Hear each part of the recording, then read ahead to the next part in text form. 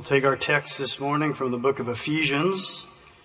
We'll look at chapter 6. We'll be reading verses 10 through 14. Ephesians 6, 10 through 14. Finally, my brethren, be strong in the Lord and in the power of his might. Put on the whole armor of God, that ye may be able to stand against the wiles of the devil. For we wrestle not against flesh and blood, but against principalities, against powers, against the rulers of the darkness of this world, against spiritual wickedness in high places. Wherefore take unto you the whole armor of God, that ye may be able to withstand in the evil day, and having done all, to stand. And then the first part of verse 14 says, stand therefore. As you look at this portion of Scripture, Paul is writing to the church in Ephesus, and apparently he is making them aware of the fact that we are in a warfare. It's a spiritual warfare. And he gives them a list of armor to put on. There's actually 6 pieces of armor that he mentions here. But it's interesting that he only mentions one position that we're to take, at least in this portion of Scripture, and that is to stand. He mentions the word stand 3 times and withstand 1 time in 4 verses. I just did a quick Google search, just one, and it said that the reference to stand, or the word to stand, is mentioned 277 times in the Word of God. Well, if the Lord says something that many times, we want to pay attention. It's important to stand. Stand means to remain stationary, to tolerate without flinching, to endure or undergo successfully, to take up or maintain a specified position. Some expert said that the average person will spend 10 years standing in line. Not sure where they come up with these statistics. I would suggest if you shopped at Costco on the weekends, you could probably about double that time. But on average, I guess we spend about 10 years standing in line. We've heard it said, if you don't stand for something, you'll fall for anything. That's true. Very true. God's Word tells us that in James 1:8. He says, a double-minded man is unstable in all his ways. Some people think that if they can just take a neutral position, that somehow they'll be okay, but it doesn't work, especially in the gospel. I was thinking of a story of a man who was alive during the Civil War, and he decided he didn't want to fight for the North or the South. So he thought, he came up with a plan. He would wear the gray trousers of a Union soldier, and he put on the red jacket of a Confederate soldier. The problem was when he left his house, he got shot at from both sides. So we must stand for something. To stand or to try to remain neutral by default, we take a position.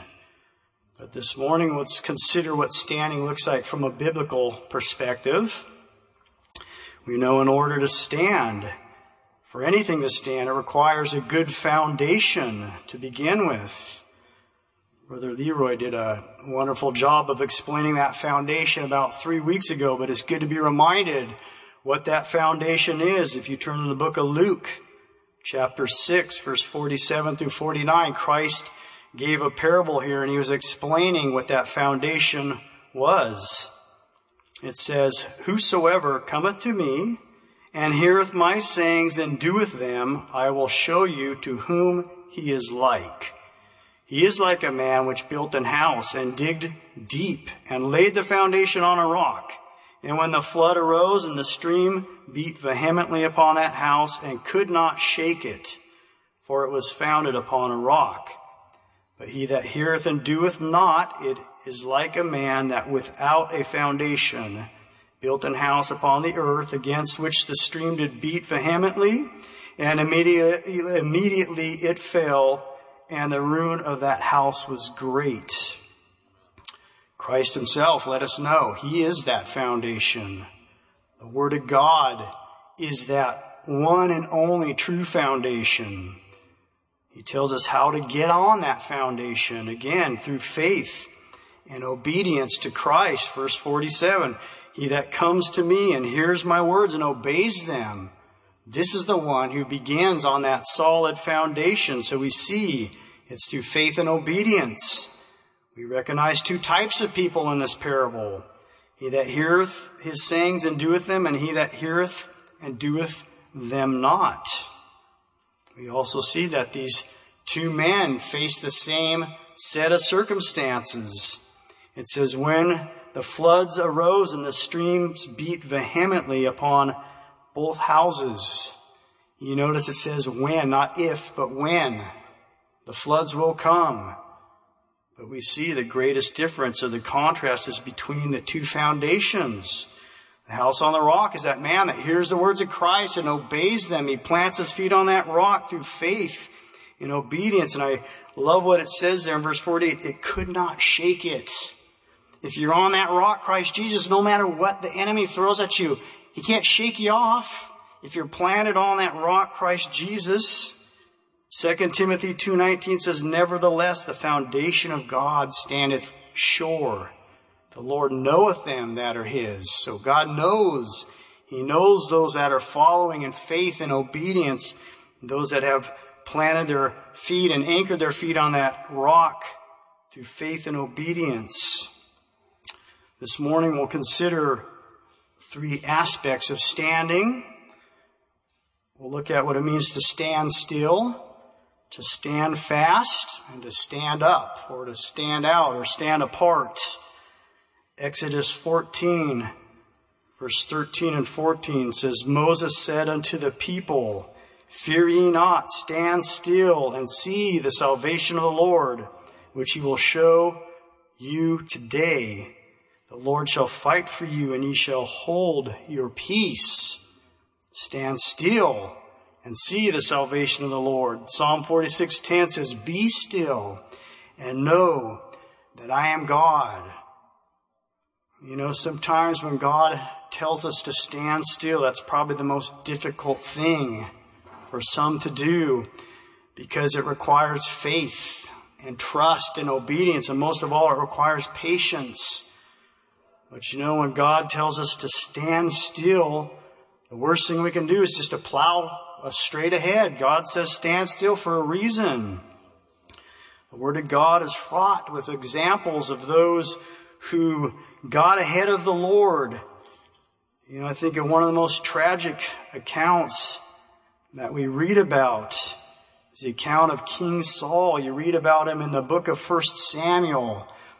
And, you know, King Saul, he had such great potential. If you read his story there, the way he started out, it says that the people wanted a king. That wasn't God's perfect plan by any means, but because of their constant complaining and begging and pleading, he allowed him to have a king. But he picked a special person to be the first king of Israel. He chose Saul, and even from a human perspective, from an external perspective, he was a natural leader. It says he was impressive physically, head and shoulders above all the men in Israel. If you were going to pick a leader on looks alone, you would have chosen Saul. But what's even more important is God had changed him from the inside out. Samuel 10:6 says that the Spirit of the Lord came upon him, and he turned him into another man.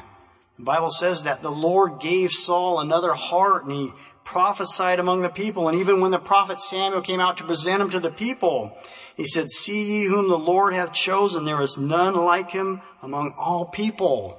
Something so special about Saul. And we know he started out so humble and meek.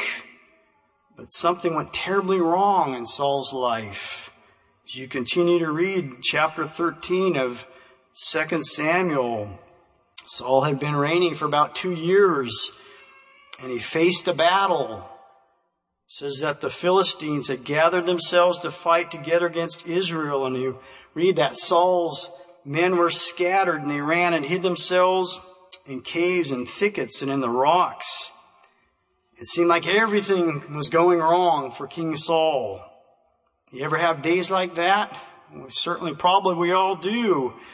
But in the midst of that, Saul had received some very specific instructions from the Lord. Verse 8, he was told to wait 7 days. In other words, to stand still. Don't do anything for 7 days until Samuel the prophet could come and offer sacrifices unto the Lord. And then God would tell Saul what he needed to do. Well, after those 7 days passed, Saul became impatient. He became hasty. He said after Samuel didn't show up at that appointed time, he became so impatient that he forced himself to take matters into his own hands. And he offered that sacrifice, and that was in direct disobedience to what God had instructed him to do. And that wasn't his place to offer those sacrifices. It really was an act of rebellion against the Lord. But as soon as he did that, no sooner did he do that, then who should show up? 1 Samuel 13, verse 10, it says, "And it came to pass that as soon as he had made an end of offering the burnt offering, behold, Samuel came, and Saul went out to meet him, that he might salute him. And Samuel said, What hast thou done?" Then you see the excuses just start to flow out of Saul. Well, you took too long. You didn't come when you were supposed to be here. The people were scattered, and I hadn't made supplication unto the Lord. And these are the words that I think are so sobering, really. He says, I forced myself, therefore, to offer a burnt offering. In other words, God took too long. The situation was spinning out of control. It was too desperate. I had to take matters into my own hands. I had to do something. Sounds awful when Saul said it. Wonder how it sounds to the Lord when we may say something like that or act in that way. But we see the results were devastating for King Saul. You read in verses 13 and 14, it says, "And Samuel said to Saul, Thou hast done foolishly. Thou hast not kept the commandment of the Lord thy God, which he commanded thee. For now would the Lord have established thy kingdom upon Israel forever. But now thy kingdom shall not continue. Thou hast not kept which the Lord commanded thee." How sad. Saul's impatience, his impetuousness led to his downfall. When God says to wait, that's exactly what he wants us to do. When the Lord says wait, we want to wait. We see positive results from obeying that commandment. Again, in Exodus 14, we read that account. The children of Israel have been brought out of Egyptian bondage after 400 years of slavery, and God had delivered them with a mighty hand and led them out through the series of plagues, and it was miraculous. And they found themselves in this place that seemed like an impossible situation. There, the Red Sea was before them. The wilderness was on each side. The enemy was behind them. From a human perspective, you'd say they were an impossible situation. No doubt the enemy may have thought, I've got them just where I want them. I have them hemmed in. But you know what? God had them exactly where he wanted them. God led them to that place, and he did it for a reason. I think about that verse that says that the steps of a good man are ordered by the Lord. Maybe you'll find yourself in a difficult situation. Maybe you should stop to consider maybe God brought you there for a reason. But he gave him a commandment. He said, wait, stand still, see the salvation of the Lord. And by waiting, God provided a way when there was no way at all. By taking up the fight ourselves, we can actually prolong the battle. Imagine if they would have come up with some idea on their own. Some of them probably would have died in the wilderness. Some would have been drowned in the Red Sea. No doubt some of them would have been recaptured by the enemy and taken captive. But by waiting on the Lord, God took out the entire Egyptian army in one single day. Did for them what they could never, ever do for themselves. Verse 30 says, "Thus the Lord saved Israel that day out of the hand of the Egyptians. Israel saw the Egyptians dead upon the seashore." In one single day, God took care of the problem by just waiting on the Lord. You know, the same God they served is the same God we serve today. The same power to deliver and to bring about that miraculous delivery, that's the same God we serve today. If God is saying, wait, wait. God will provide a way out. The Word of God instructs us also to stand fast. That means a firm, fixed, and settled position. Galatians 5:1 says, stand fast, therefore, in the liberty wherewith Christ hath made us free. Be not entangled again with the yoke of bondage. You know, Paul here was addressing the Galatians. This was a group of Christians who had been wonderfully saved through faith in Christ. They had come to know and appreciate the merits of the Lord's shed blood, and through faith they were saved and delivered from their sins. The same way we're all delivered from our sins, but for some reason, many of them begin to feel like they needed to place themselves back under the Old Testament law. They were trying to receive salvation through faith, yet somehow they were still trying to earn it through their works. And so Paul was reminding them here, don't be entangled with that old bondage of the old law. It wasn't the law or the observance of the law that saved you. It was faith in Christ. They were saved through faith in Christ. Paul addressed the same issue in Romans. He says, for what the law could not do, in that it was weak through the flesh, God sent Jesus to die in the flesh to condemn sin in the flesh. He told them, if you're justified by the law, you are fallen from grace. Christ has become of no effect. You know, if Christ is of no effect, you're in bondage. So he was reminding him, it wasn't your works, it wasn't your own righteousness that saved you. It was faith and faith alone in Christ. You know, we're not saved by doing good works. We do good works because we're saved. That's a result of salvation, not a means to it. But they somehow got it all mixed up, and they were going back into this Old Testament way of thinking. And it says the Jews, somebody noted, had 613 commandments to keep under the law of Moses to be saved. And they continued to add to those laws. Paul said that's slavery, that's bondage. You know, Jesus made it real simple. He says there's only 2 commandments that you need to keep. Love the Lord your God with all your heart, soul, mind, and strength. Love your neighbor as yourself. He says on these 2 commandments alone hang all the law and prophets. Made it real simple, but for some reason they felt like they had to place this yoke upon themselves and upon others. They were exacting a standard from others that they could never meet themselves. And Paul said it was bondage. Don't be entangled again with that yoke of bondage.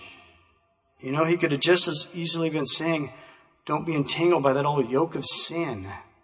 When Christ saves us and sets us free, we're new creatures in Christ Jesus. All the old things are passed away. The Lord has no intentions of us going back to that old life of sin. The Lord doesn't want us to return to Egypt. When he sets us free, he expects us to stand fast in that liberty that we find in Christ. We want to stand up for the Lord. Psalm 1, again, our scripture reading, it tells us there are 3 things that the godly won't do. Sometimes it's the things we won't do rather than what we do that seem to get the most notice. But it says here that he won't walk in the counsel of the ungodly. He won't stand in the way of sinners. And he won't sit in the seat of the scornful. So the godly won't stand or walk or stand or sit with the ungodly. You know, by refusing to stand with wickedness, automatically by standing for the right thing, that will automatically cause us at times to stand out or to stand apart. Exodus 23:2 says, thou shalt not follow a multitude to do evil. I think it was Brother Jack Robbins that used to say, you know, any old dead fish can float downstream, but it takes a live one to swim upstream. Well, it takes some determination to stand for the Lord. We're also told that all who live godly in Christ Jesus shall suffer persecution. Christ's own words in John 16:33 says, in this world you shall have tribulation, but be of good cheer. I've overcome the world. It's an inescapable fact. Those who live godly lives will face opposition. But you know, it's also an inescapable fact that the wicked will also face difficulties and trials and tribulations. The difference is the one who stands for Christ, the one who builds his house on that solid rock, the one who remains faithful unto the Lord unto the end. He says, the one that endures to the end shall be saved. The one who refuses Christ, the one who refuses to submit and yield his life to the Lord and to the Word of God, his foundation will be swept away. His house will be destroyed. And it says, and great will be the fall of it. So we want to build and stay on that solid foundation.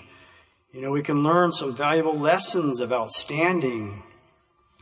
In the book of Daniel, chapter 3, we read the account of the three Hebrew children, Shadrach, Meshach, and Abednego. And we read and we learn some very valuable lessons that we can take away from their example. As you read that account, the first thing you realize is that by refusing to bow down, you're going to stand out. You know, the opposite of bowing down is standing up. Same thing if the opposite of standing up is bowing down, but we have a choice. But we know as the decree went out and Nebuchadnezzar said, if you hear the music and when you fall and worship the image that I've created, it'll be well for you. But if you don't, you'll be destroyed and cast into that fiery furnace. You know, the pressure was on, but as that entire nation fell, there were 3 men that remained standing. So by refusing to bow down, you're going to automatically stand up. Standing for Christ may invoke reproach from others.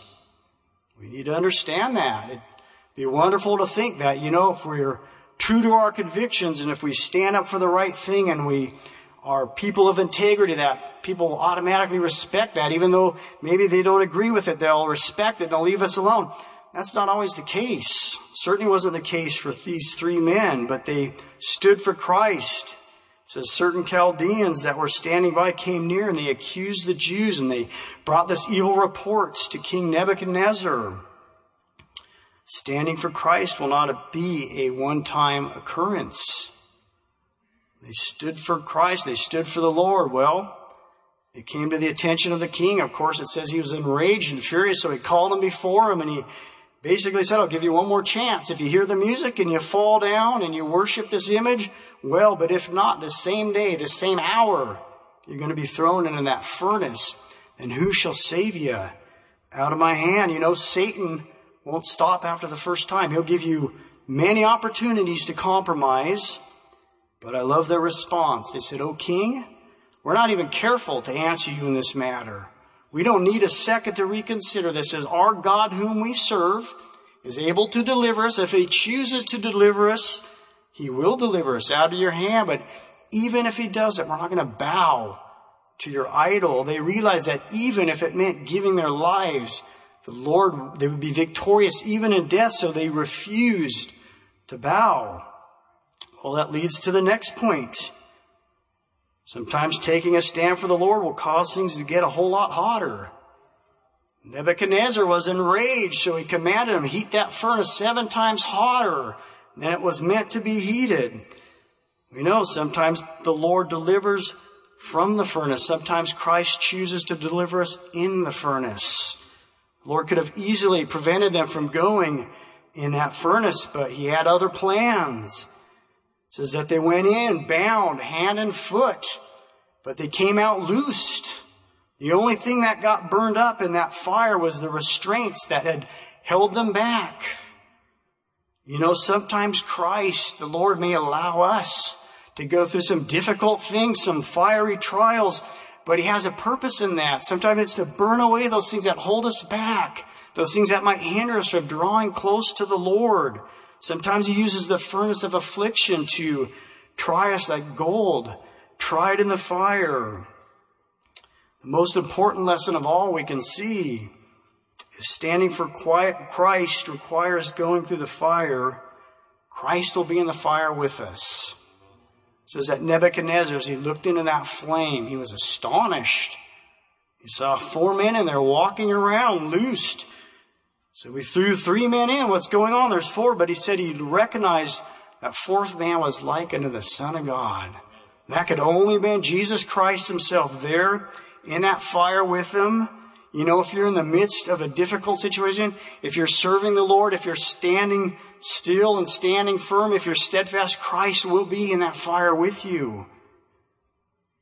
We see too that those who stand for Christ always come out on top. Nebuchadnezzar, when he took him out of that fire, he said, "Bless the God of Shadrach, Meshach, and Abednego, who changed the king's word." He made a new decree. He said, "Let anyone in the land who says anything bad about the God of Shadrach, Meshach, and Abednego, let them be cut to pieces, and their houses will become a dunghill."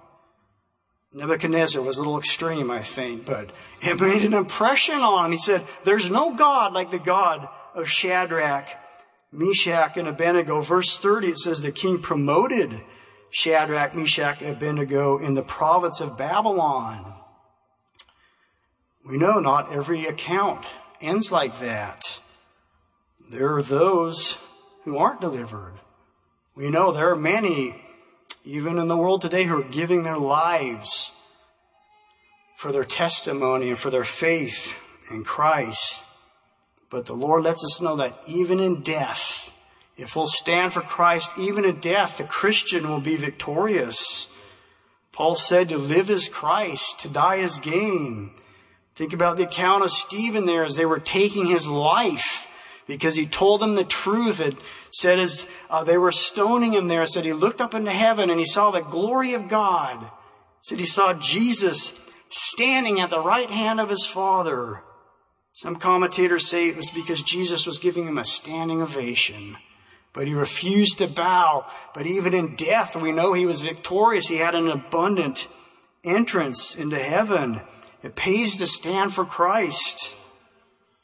Again, in closing, we consider that contrast between the righteous and the wicked in Psalm 1. The righteous is the one who refuses to stand with sinners. He says he'll be like a tree planted by rivers of living water. He'll bring forth his fruit in his season. His leaf won't wither. Whatsoever he doeth shall prosper. Compare that to the wicked. Those who don't stand for anything, it says they won't stand in the judgment, nor in the congregation of the righteous. You know, the only way to stand before Christ in that day is to stand for him in this day. We can only learn to stand by first learning to kneel. The Bible says that one day every knee shall bow, every tongue shall confess that Christ is Lord. Some have chosen to do that now. Some have chosen to do that in this lifetime. And for them, those that have yielded their lives to Christ, those that have stood for the Lord, in that day they'll be able to stand with Christ in the judgment. But those who've refused, those who continue to reject Christ, one day when they're forced to bow, it's not going to be to recognize Christ as Lord and Savior. It's going to be to recognize him as that righteous judge. He won't be that Lamb of God that takes away the sins of the world. He'll be that Lion of the tribe of Judah, and he'll come to judge them. And for their refusal, they'll be cast out into everlasting darkness. The way of the Lord knows the way of the righteous, but the way of the ungodly shall perish. But we need to learn to stand by first kneeling and bowing before the Lord, by repenting and humbling ourselves before the Lord. You know, our standing in eternity will be determined by the stand we choose to take in this life. I think of the words to Brother Ted's song, "There's no chance in eternity to change your destiny." Where do you stand with the Lord today? You know, the fact is, every single one of us here, everyone from the youngest to the oldest, one day we're going to face eternity. We are. It's just a fact. The question is, where will you spend it? Well, if you don't know, you can have that settled in your heart this morning, Maybe you're unsure about your standing with the Lord, or you know you're not standing in that place where Christ would have you to be this morning. You can make your peace with the Lord. Just repent of your sins, confess your sins to the Lord. Come and ask the Lord to help you, to give you the strength to stand. And when that day comes, we will be able to stand. And that day of judgment will stand in the congregation of the righteous. What a hope we have. God can give you that same assurance in your heart this morning. Let's sing 571. These altars are open.